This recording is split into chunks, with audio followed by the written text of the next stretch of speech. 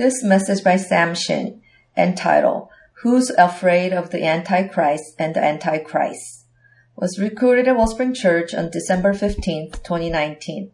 The text for this message is 1 John chapter 2, verses 18 to 27. Today's scripture reading is 1 John chapter 2, verses 18 through 27. The Lord's word reads, Children, it is the last hour, as you know, as you have heard that Antichrist is coming. So now many Antichrists have come. Therefore we know that it is the last hour. They went out from us, but were not of us. For if they had been of us, they would have continued with us. But they went out that it might be more plain that they are not of us. But you have been anointed by the Holy One, and you have all knowledge. I write to you, not because you do not know the truth, but because you know it, and because no lie is of the truth. Who is the liar but he who denies that Jesus is the Christ? This is the Antichrist who denies the Father and the Son. No one who denies the Son has the Father. Whoever confesses the Son has the Father also. Let what you heard from the beginning abide in you. If what you heard from the beginning abides in you, then you too will abide in the Son and in the Father. And this is the promise that he has made to us, eternal life. I write these things to you about those who are trying to deceive you. But the anointing that you received from him abides in you, and you have no need that anyone should teach you. But as his anointing teaches you about everything and is true, and is no lie, just as it has taught you to abide in him. That's the reading of God's word. You may be seated.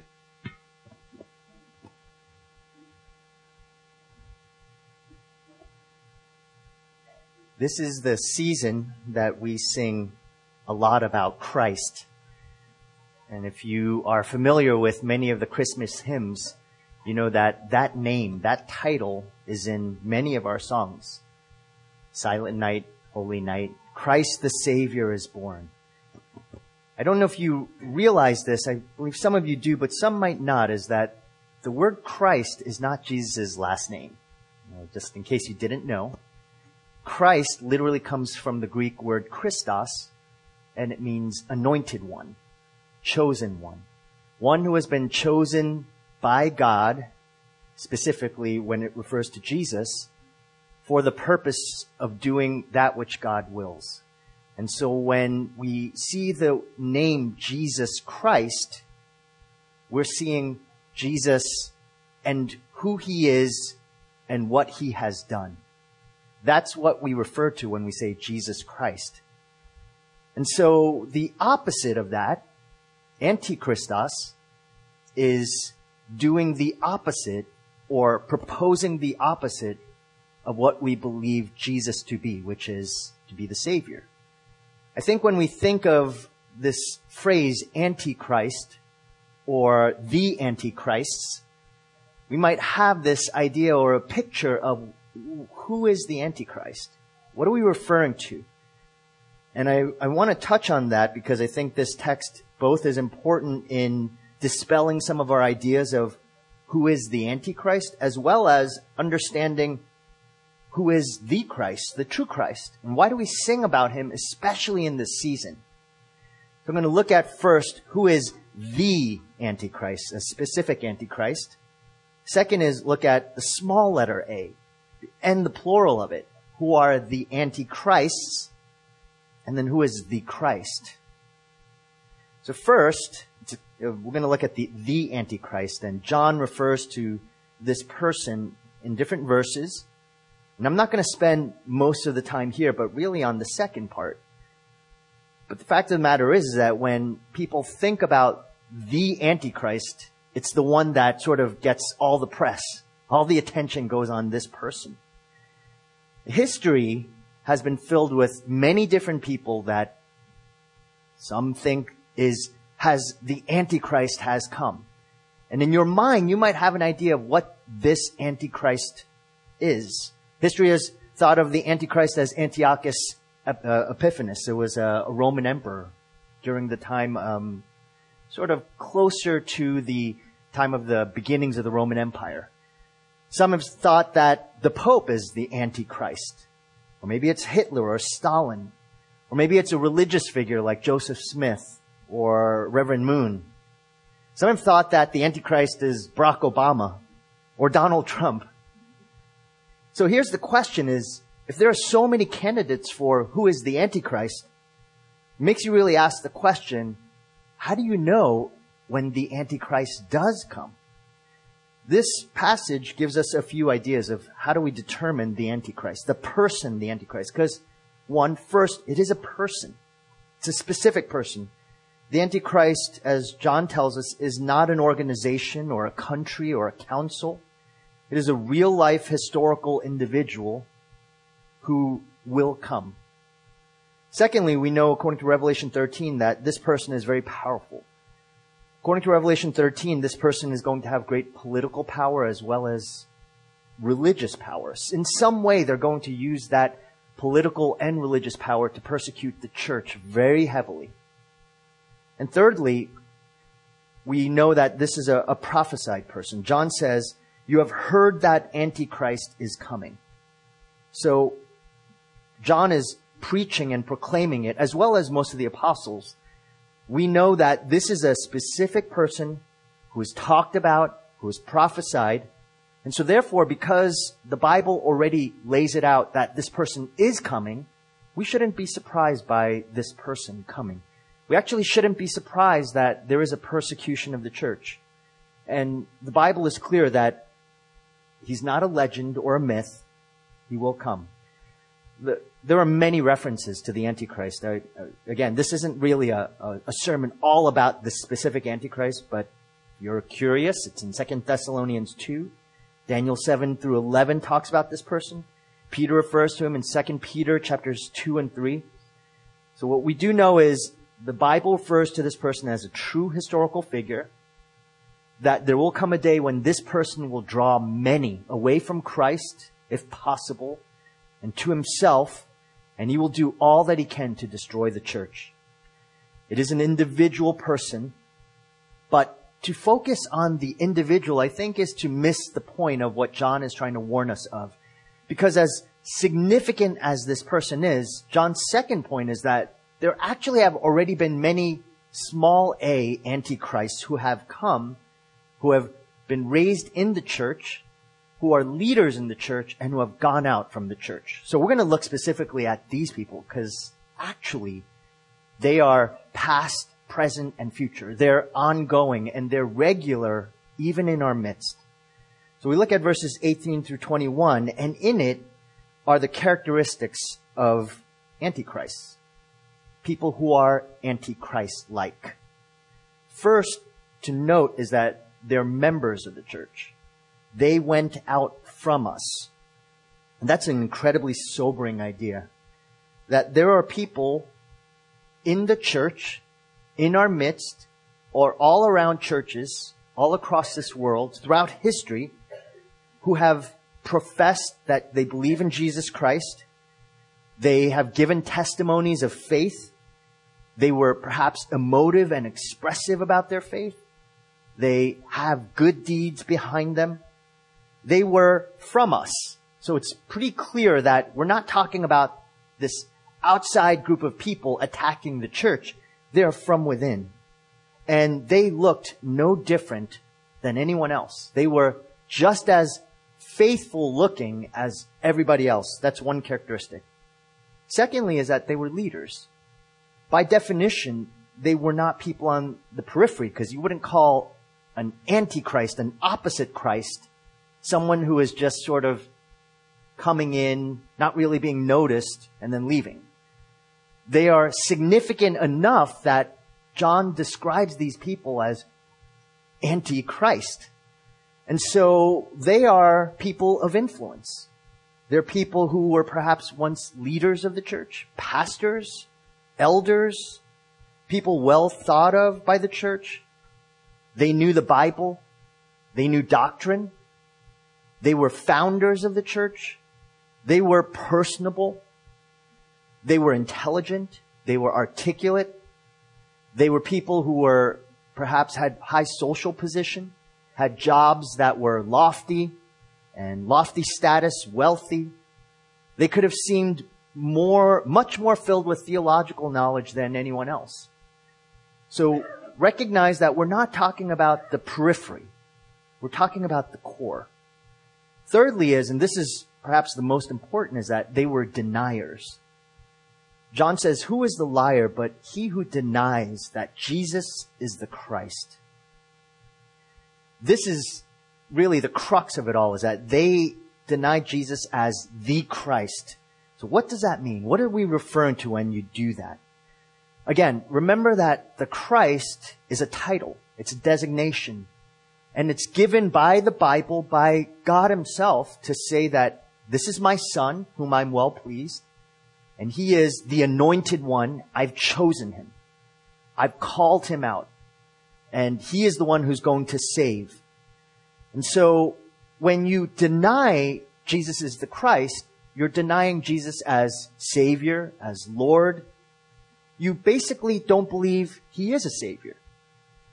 And when you think about it and you stop and reflect on that, it's an incredibly slippery slope, because that person who is a leader in the church, as they grow in position and influence, perhaps, and even power and spiritual authority, suddenly they start thinking that, well, I built the church. It's by my strength, by my strategies, by my plans. And slowly but surely, you can see that this person doesn't rely on Christ, but rather there's an internal boasting, perhaps even an external boasting. You actually start thinking you don't need a Savior. And you can say you need a Savior, but your actions, your heart, it actually reveals you don't need a Savior. Deep down inside, when you examine yourself, you believe that others need help, but not you. And so others are deserving of judgment, but not you. What are some ways that we can see this happening? What are some tests to see if this is me? Is this my heart? First is reliance. This was their primary heart. They were self-reliant. And it is a dangerous, slippery slope. How do we know we have a self-reliant heart? We can ask this question. What do you rely on to shape you other than Jesus? Does your good moral family, for example, help you to define your identity, who you are, the way your children behave? Does your job? If you were to get a demotion or a layoff, would you suddenly stumble to struggle with your worthiness, that you are actually worthless? It's one of the challenges of retirement, is someone who has worked their whole life gaining a certain sense of status and reputation. And suddenly when that's stripped away, then we start thinking, who am I? So we might have all these crisis points, midlife crisis, early on, we're trying to determine our career path. And then slowly, as the job is taken away, and now all we get to do is play golf and go on cruises all the time, we might define ourselves, who am I? What is my life about? That is a question that we have to ask. Who am I relying upon to identify who I am? Maybe if you're a young parent, you have a child, you go out to a restaurant. Your child takes the glass cup and throws it onto the floor, sprawls onto the floor and starts pounding their fists on the ground, and you see everyone staring at you. And the first thought that comes to your mind is, they all think I am the worst parent. I feel miserable. That defining moment, those defining moments are little moments that sort of compile into a place that we so easily get to a place of thinking, that's who I am. You know, in this season of political turmoil, especially next year in 2020 in the election, we're going to see it more and more, just all the political ads. And suddenly, maybe we start thinking, my political affiliation defines me. And that is who I am. And suddenly, when our world and our nation is so divided, we start seeing that person as they're the other side. This is my side. Maybe we're in America, And automatically there's this assumption that all Americans are Christians. And then you hear about a person who comes from a refugee status from Syria, and you might say, well, they're obviously don't know who Christ is, so therefore they're the evil one. You see, it's a defining of who we are based on some sort of identity, a reliance on that. Another real slippery slope is the reliance of, even in a church context, to think that some sort of identity in the church defines who you are. Perhaps it's, well, if my son or daughter, or if I go to a youth group, then that's how I'm going to know that they are truly a Christian. Or maybe you yourself have had the warm fuzzies when you were young and you thought, oh, I have this nostalgic memory. When I was in youth group, I've experienced this, and so therefore I need to have my kids in that same type of environment. That sort of filters on from children's ministry to singles, young adults. Somehow we think that a reliance on something other than Christ himself defines who we are, saves us, makes us whole. My friends, dare I say this, but that is a little bit, a semblance of the Antichrist heart. It's the heart that says, I don't need Christ, I need this to save me. And it could be Christ-looking things without actually being Christ himself. Deep down, we're not relying on him. And that's a danger. Because we have to ask the question, how does this leader get to a place where they leave the church and say, I don't need Christ? It starts here. You rely on someone other than Jesus, something, some system, even a Christian system, to define who you are. Second is ritualism. It's the idea that we do something and that sanctifies us or cleanses us or somehow spiritually protects us from evil. I was dropping off one of my daughters somewhere, and we were driving by, and there was a house, and the house had all sorts of ornaments around it, around the door. And she had explained to me, and she knew this, is that there was a Hindu family that was living there, and basically those ornaments and those pictures and colors all were meant to sort of ward off evil spirits. Because Hinduism at the core is this incredible fear of bad karma. And the idea behind it is that you have to have good karma to sort of counterbalance all the bad karma. And all these different images and objects are meant to ward off the bad karma, the evil spirits. You know, lest we are quick to judge the Hindu, might I say that Christians also have that same idea, whether we might realize it or not. Every Sunday we have communion. There's a reason why when myself or one of the elders, what we call fence the table. We say, you know, if you do not trust in Jesus Christ as Lord and Savior, we ask that you not come forward and take this bread and this wine, because it's a ritual to you if you just eat it and you don't actually believe in Christ. The reason why we give that warning is that there's this idea that somehow that bread, which is a cracker, you know, it's unleavened bread, and wine or grape juice, that somehow if I take this and I drink it, it's going to protect me for the week. And that type of thinking is so antithetical to the gospel that it's antichrist-like. It's the idea that something you do actually cleanses you and protects you rather than the relationship with the only one who actually cleanses you and protects you. And so to do the opposite, which is to take the bread and the wine and somehow think that, well, if I eat this, I'm going to have some sort of spiritual magic charm that's going to be over me, and so this week God will love me more. That's antichrist-like. Similarly, you can read the Bible and say, okay, I need to have my quiet time today because that's going to protect my day. I'm going to be a lot more prosperous. I'm going to actually have good things happen to me. And suddenly we take what is supposed to be a relationship and turn it into not only a ritual, but a magic charm. And we say, I can get through this one day with both God blessing me as well as God not punishing me for not doing this. When I was young, I heard a speaker tell of the time where she was having her quiet times, and she was saying every day she spent time with the Lord except for one day. And on that one day, she got into a car accident. And so I was in high school, or I think I was a freshman in college, and everyone sat there and thought, well, I need to have my quiet time. I need to read the Bible every day because I'm going to get into something bad's going to happen to me. My friends, that's an antichrist type of heart.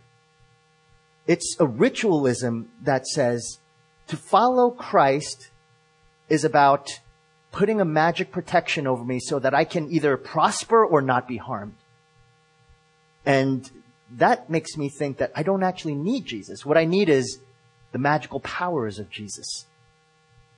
Thirdly, the way that we know that we have this denying heart of Jesus as the Christ is that we have to have an awareness. Christians are always must seek to be aware of their own conditions of their hearts. We need to believe that we need rescue. When John Newton said, I am a great sinner, but Jesus Christ is a great Savior, it's an important reminder of that. You need both. You need to know that you're the reason why Jesus went to the cross. But you also need to know that Jesus went to the cross to rescue you from that sin and that you're not meant to be stuck in that sin forever. And so Paul, if you look at the Apostle Paul, throughout the book of Acts, he does something that is quite startling. Every time he gets in front of someone who is great, such as Felix, the governor, or Festus, Herod, he tells the story of how bad he was.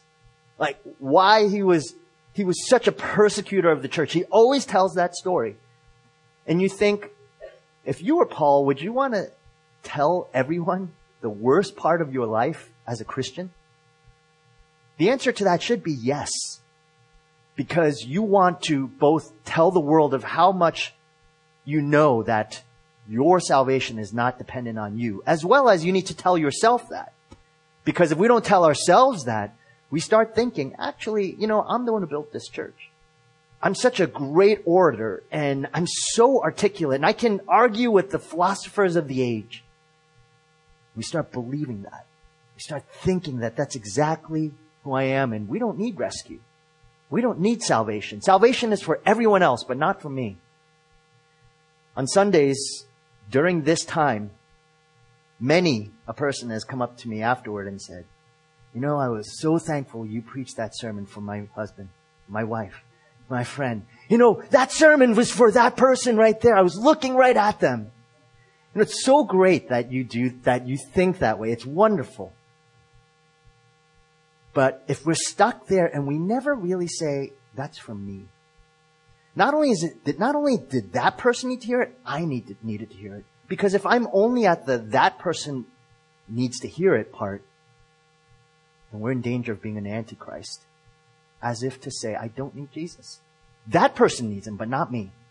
Everything about me is wonderful. I actually never morally need Christ. And so, we have to be a people who are looking to the Christ, the anointed one, the chosen one for me, to save me from my wretchedness, from my sin. Otherwise, if you're not there regularly doing that, and it can't be just once, it has to be regular, then one day you too will leave the church disappointed. I'm not talking about Wellspring, I'm talking about the church. You will leave the church disappointed because when Jesus calls you to lay down your life, to lay everything at his feet, you'll say, I can't do that. That's what John referred to last week as the pride of life. The arrogance of our own souls that say, I don't need him. At the core of my being, I do not need him at all. Maybe a scary part of it all as well is that we won't leave the church. We'll actually just be there and just think my ritualism, my moralism is good enough. And so there are many who attend churches all around the world anonymously, coming for service and then quietly leaving afterward. Because in their mind, as long as I go to worship on Sunday, I don't need to be involved. I don't need to be a member. I don't need to be accountable. I don't need to submit. All I need to do is just just clock in, clock out. And I tell you, that is the bane of the American church, is that there are too many people who think clocking in and clocking out of church is good enough for God. That is an antichrist heart. And if you're in that state today, and if you are here clocking in and clocking out, my friend, you're in danger. And you need to know that Christ wants not just more of you. He wants to show you greater joy, far greater, infinite more than what you are experiencing. Here's the thing, is that no one is immune from this heart. No one, not a single person in this room is immune from an antichrist heart, to being an antichrist. I am not immune from it. If I were to retire and go to spend the rest of my life floating around from church to church and deciding, well, I've done my due. I've put up with enough challenges. And so therefore, I think I need to just relax now. I need to decide, everyone needs to serve me because I've served everybody else. So I think I'm going to just go sit in the back, listen to a couple of nice sermons, and decide this is good enough. If that's the case, then I am an antichrist. An antichrist. Because it means that I don't need a savior. I just needed a ritual. The ritual of ministry. And I tell you that because it is so easy to forget our desperate need for Christ, and that means for His church. We need each other. We need to be invested into each other, actually aware of the conditions of our hearts, and recognizing that every one of us, like the Apostle Paul says in 1 Corinthians 9, can be disqualified from the prize. Even after preaching to other people. If we're not aware, I too can be an antichrist. Look at the results of the antichrist. They went out from us, but they were not of us. For if they had been of us, they would have continued with us. But they went out, that it might become plain that they all are not of us. If we look at that, there's a couple of results. Probably more, but we'll list two. There's broken fellowship. The more you, and that should make complete sense. The more you get consumed by your own self-reliance, self-desire, trying to do things your own way, independence from other people, well then, the last thing you are open to is care and consideration for others. You're not open to what the Savior asks you to do, which is when you don't feel like it, to serve other people. When you don't feel like worship, you delight in Him. You join with God's people. There is also a feeling of independence. I can do things my own way. I can worship alone in my home with my family. I don't need to be in the context of people because people are hard. That's the thing about worshiping alone. It's great because you don't actually have to deal with people. But God uses His church to show us we actually need Jesus. When you're by yourself, guess what? You don't need Jesus because you get to do it however you want. I was reading a book and it was talking about how when you're single, whether you're a man or a woman, you go into that person's house and you can tell, even if you didn't know whether they were married or not, whether they're married or not. Because in that place, there are no compromises. Meaning there's no compromise of decor or anything. There's no suddenly a gigantic TV for someone to watch ESPN all day, or there are no flowers around, or there's certain color schemes. That marriage inherently requires some level of give and take and compromise, of saying, you know what, decorate it that way because that's what you want. And when you're alone, you get to do whatever you want. Everything seems right. Worship with God's people reminds us that, wait a second, they don't see things the way I do, and I have to wrestle with my own soul. And so therefore, I have to realize that I'm angry for a reason, or I'm frustrated, and that deals with me and, not me and that person first, but me and the Lord. That's what community does.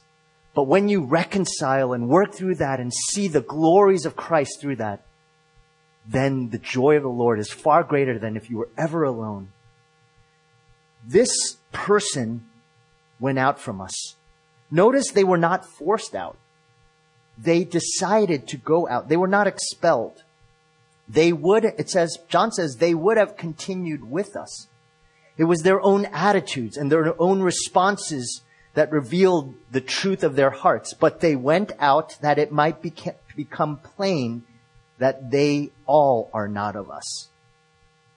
Their lack of faith, their lack of trust in Jesus as their only hope and identity caused them to go their own way.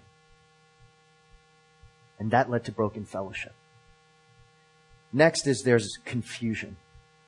Verses 21 through 22. I write to you not because you do not know the truth, but because you know it, and because no lie is of the truth. Who is the liar but he who denies that Jesus is the Christ? John reminds the church that they know the truth. They know they need Christ. They know they need a Savior. But it is Satan and sin that keeps us from believing that we need Jesus and we need Him together. And so self-deception controls. And whether we're intentional about it or not, there's confusion and division in the church. There's a better way. There always is. The Bible always lays it out for us. And the better way in this instance is not the Antichrist, but that whom is true, which is Christ Himself. John's great concern is not that we have a fear of the Antichrist or Antichrist, but instead that we will know the true Christ. It's the fact that we have to understand Him and know Him and spend our time knowing Him. And just like treasury agents who spend all their time looking at the true dollar, the true currency, so that they can tell counterfeits apart, so too the Christian looks and examines and studies and understands that which is true, the true Christ. And once you know Him, that which is true, it's very easy to determine then that which is false. John doesn't want us to simply be aware of counterfeits and antichrists. He wants us to know who is true. Paul says the same thing to the Ephesian elders in Acts 20 when he says, I know that after my departure, fierce wolves will come. Where will they come? In among you. So within. The wolves come from within, not outside. Don't worry, the outside ones are bad, but the inside ones are far worse. Not sparing the flock. And from among you, your own selves will arise from among you. Your own selves will arise men, speaking twisted things to draw away the disciples after them. Therefore, be alert. That's where antichrists come from. Which is why in verses 20 and 24 to 25 and verse 27, John wraps up this chapter by reminding us that we need not be afraid of the Antichrist and even Antichrists because of the Christ. I'm going to read verse 24. But you have been anointed by the Holy One. Verse 20 there. And you all have knowledge. And then verse 24. Let what you heard from the beginning abide in you. If what you heard from the beginning abides in you, then you too will abide in the Son and in the Father. And in this is the promise that He made to us, eternal life. But the anointing that you receive from Him abides in you, and you have no need that anyone should teach you. But as His anointing teaches you about everything and is true and is no lie, just as it has been taught you, abide in Him. There's a lot to unpack there, but we're going to look at a couple of things. First, the idea of anointing. The anointing that you received. The word anointing is the word chrismos. It's actually a derivative of the word Christos. It's the same idea. It's, in Christ, when you believe in Jesus, you have the very thing, which is the person of Christ through the Holy Spirit, that is going to ward off and help you to discern any antichrist. That is to say that when you are a Christian, you are reliant on Christ. That's what it means to be a Christian. You need Jesus. You know you need rescue. You know that you falter and fail regularly. And you know that Christ has given His life for you so that as we sang about earlier, as Sam pointed out, you are faultless. You are faulty, and yet in Christ you are faultless. You have an anointing, a Christ-likeness about you. And that is not a moral trait. It's actually an objective, historical, legal trait. It's that God has done the work to save you by giving you His righteousness, Christ's righteousness. So you really are a Christian. You have an anointing in you that will never fade, will never fail, will never falter, because it is based solely on the fact that Jesus died for you. That resides with you forever. And to make that so firm, all you need to do is just take those words and then circle how many times the word abide comes up. It is the one word that John uses more than any other gospel writer, the word abide, remain.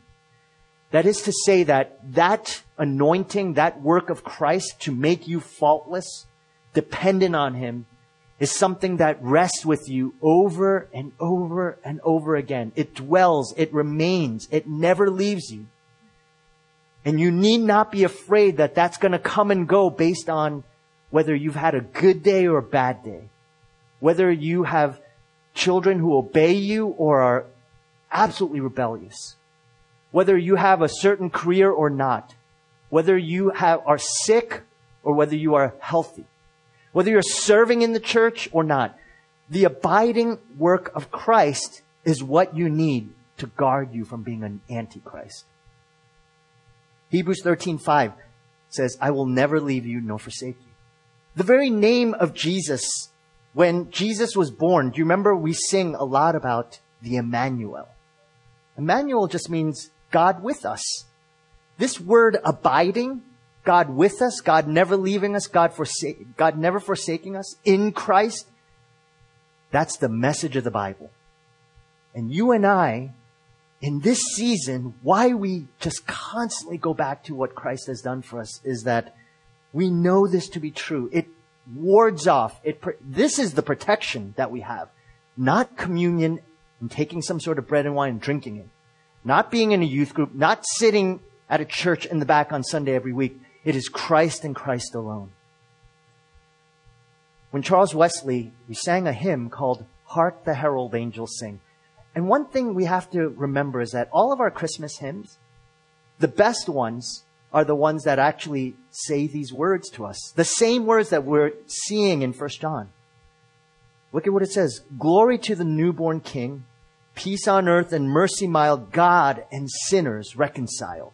Well, how does that happen? God sent His Son to reconcile us to Himself. Joyful all ye nations rise, join the triumph of the skies, with angelic hosts proclaim, Christ, the Christ. No more antichrists. The Christ is born in Bethlehem. Hark the herald angels sing, glory to the newborn King. You see, for a song like that, and for the Bible, and for the New Testament, and for John, it's to say that there is always going to be antichrists, as long as we're in this world. But there is a far more powerful antidote, which is the Christ. The Antichrist says you don't need a Savior. You're the Savior. Those who are in Christ, Christians, say, I need a Savior. I am broken, but I have Christ. Antichrists do not want the chosen one who took our sins, bore them, was punished on a cross for our sins. But Christians, those who believe in Christ, who have the Christ, say, I've been rescued, I've been reconciled. As John Wesley says, because of that, we need not be afraid. No, we need not be discouraged that Christ, the newborn King, is born to reconcile us. Glory to Him. So I hope as we sing, do not sing because it's what we call you to do. You're morally obligated to do that as a Christian. Do not take communion because of that. Do not come and serve because of that. Do not come to church because of that. Instead, come because Christ, the newborn King, has come to reconcile you to Himself, to the Father. And in light of that truth, there's joy. That's what's going to protect you forever and ever. Let's pray together. Father, in this season of remembering the work of your Son that began with the Word becoming flesh, your Son, God the Son, taking on the very form of us, being obedient to death, even death on a cross. It began in a manger, in a place of humility, in a physical reminder that we are humbled before you. And when those magi came, they brought gold and frankincense and myrrh. To consider that myrrh, the oil that would only anoints for death, the dead body. Even at the very beginning, those very gifts that were given to Jesus would be to point to a future of sorrows. Help us, O Lord, to see that we are the cause of those sorrows. But also help us to remember that that's why Jesus came. He came to free us from sorrow because he bore it. He came to free us from anger because he bore that anger on himself. He came to free us from covetousness, self-centeredness, self-reliance. May we see this time, this response, this season, not just in communion, but in this season of Christmas trees and Christmas carols, parties, gift giving, family dinners. And we not simply pass by the cross, but to remember that you have provided all of that for us. We worship you, O Lord. Christ, the Savior, is born. Amen.